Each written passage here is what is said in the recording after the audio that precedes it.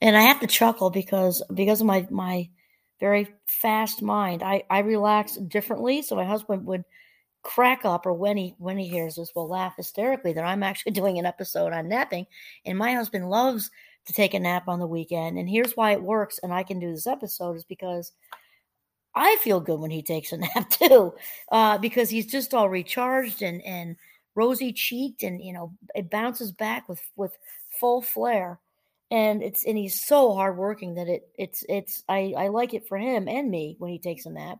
Again, I just relax differently, but it's funny because often people can be nap shamed, especially if they're seemingly doing it too often, which is not my husband. Once in a while on the weekends, and that's it.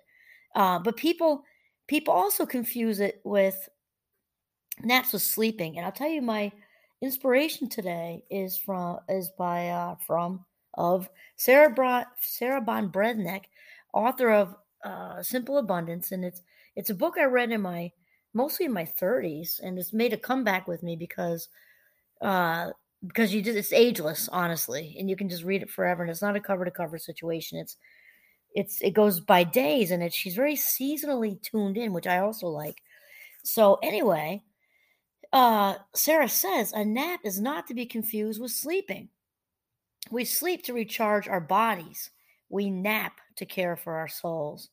When we nap, we are resting our eyes while our imaginations soar, getting ready for the next round, sorting, sifting, separating the profound from the profane, the possible from the possible from the improbable, rehearsing our acceptance speech for the Nobel Prize, our surprise in receiving the MacArthur Genius Award.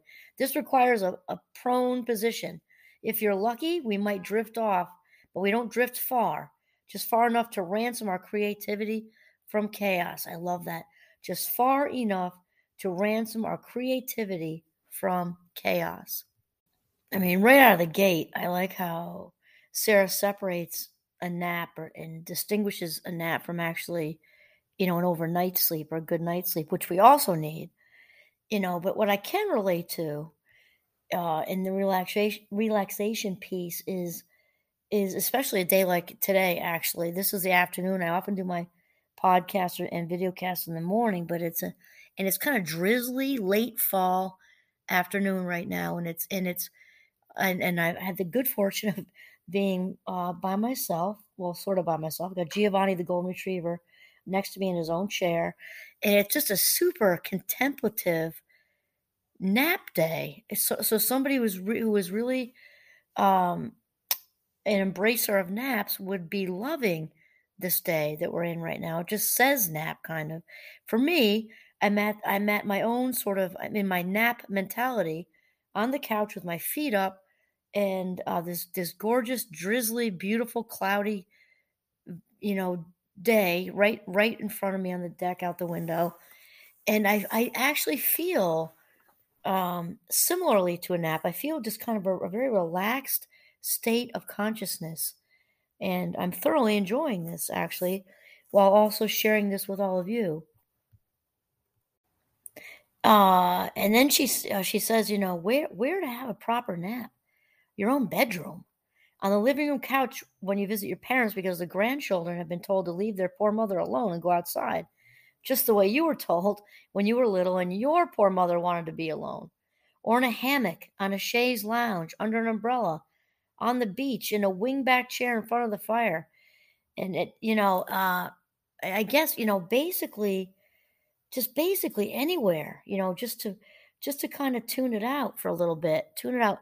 And I like how Sarah kind of, like I said, separated that napping from sleeping, or again, even just a relaxed, altered state of consciousness. Again, I'm not as much of a napper, but I can do the altered state of consciousness thing with mindfulness and just practicing that and just really kind of checking out.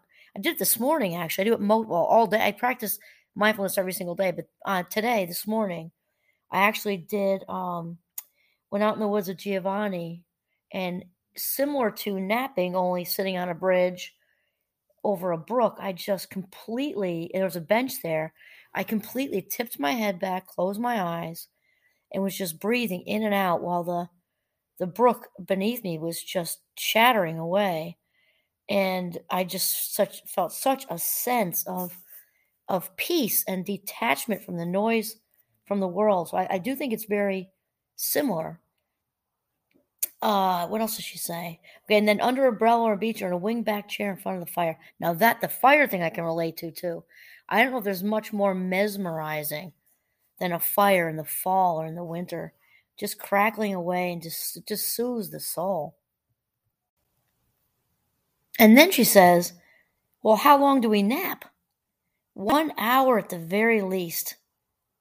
How do we do this if we have small children at home?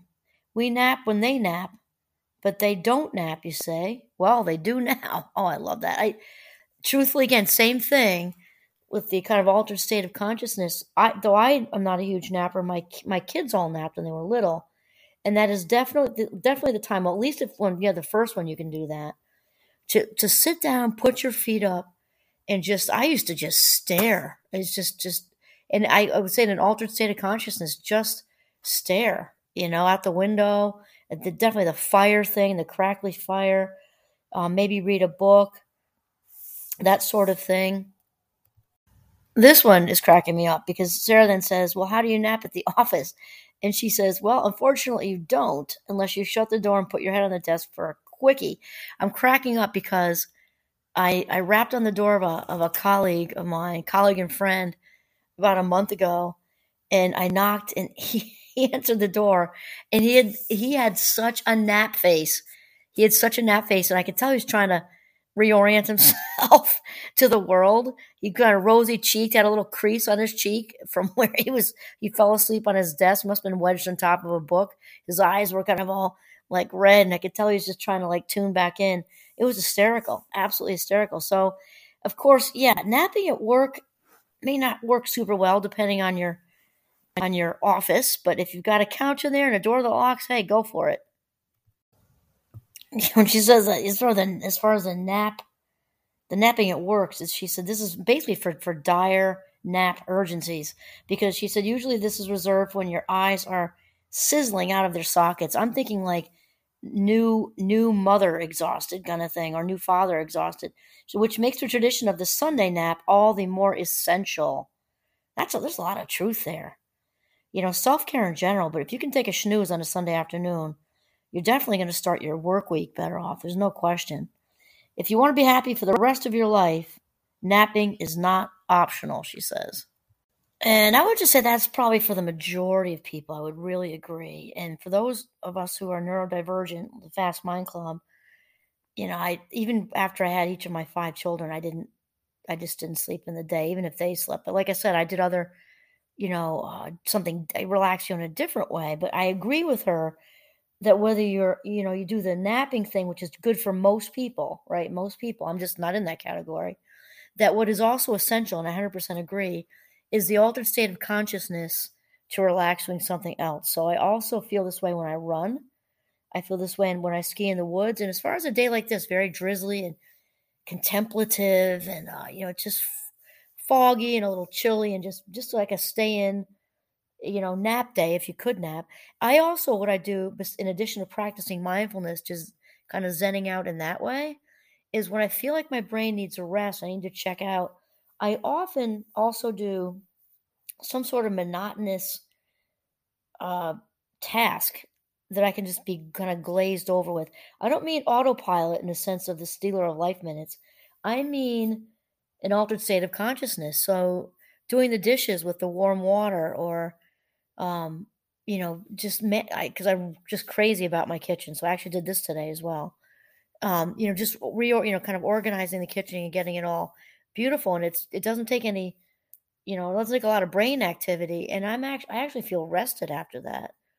Some people get this kind of altered state of consciousness too when they are doing monotonous things like gardening or things like that. And this is why these particular tasks, maybe even scrubbing a bathroom, it depends on what what you do. But it's very common at ashrams and different places where they have retreats, where if you go for a week or a weekend or 2 weeks or whatever, that monotonous kind of activities are assigned to people because it's part of the meditative experience. So even if you're not a napper, you can definitely get halfway to there or maybe not halfway. It makes it sound like it's less than, and I don't mean that.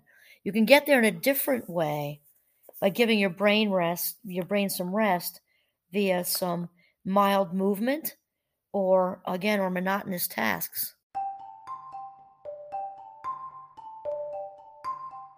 And then Sarah winds up with, she says, how do you begin the tradition? Sunday at 3 o'clock, after the potatoes are peeled and the roast is in the oven, you disappear up the stairs or down the hall. Reassure them you will be back. I'm just laughing at this because, and this is, of course, for anybody, not just particularly moms. I'm just thinking of when the kids were little. That would have been a funny thing. Like, my husband probably would have joked, like, Mom is coming back, kind of thing. When you're just dog tired, from even though it's the parenting is absolutely the most wonderful, challenging job in the absolute world, you certainly have moments when you get a little fried. If you've had your kids up all night, with the flu and throwing up, and then that rolls into the day, and you've got another one off to school, and we had 5, so I didn't have many of those moments, to be truthful, just because I'm high energy. But man, when you hit the wall, you hit the wall, no question. So she says, tell anyone who might be interested in your whereabouts that you need to sort something out alone. If you must look like you're about to do something productive, carry the newspapers. Wait, what'd she say? If you must look like you're about to do something productive, carry the newspapers with you as if you're going to read. I love that. It's like a trick.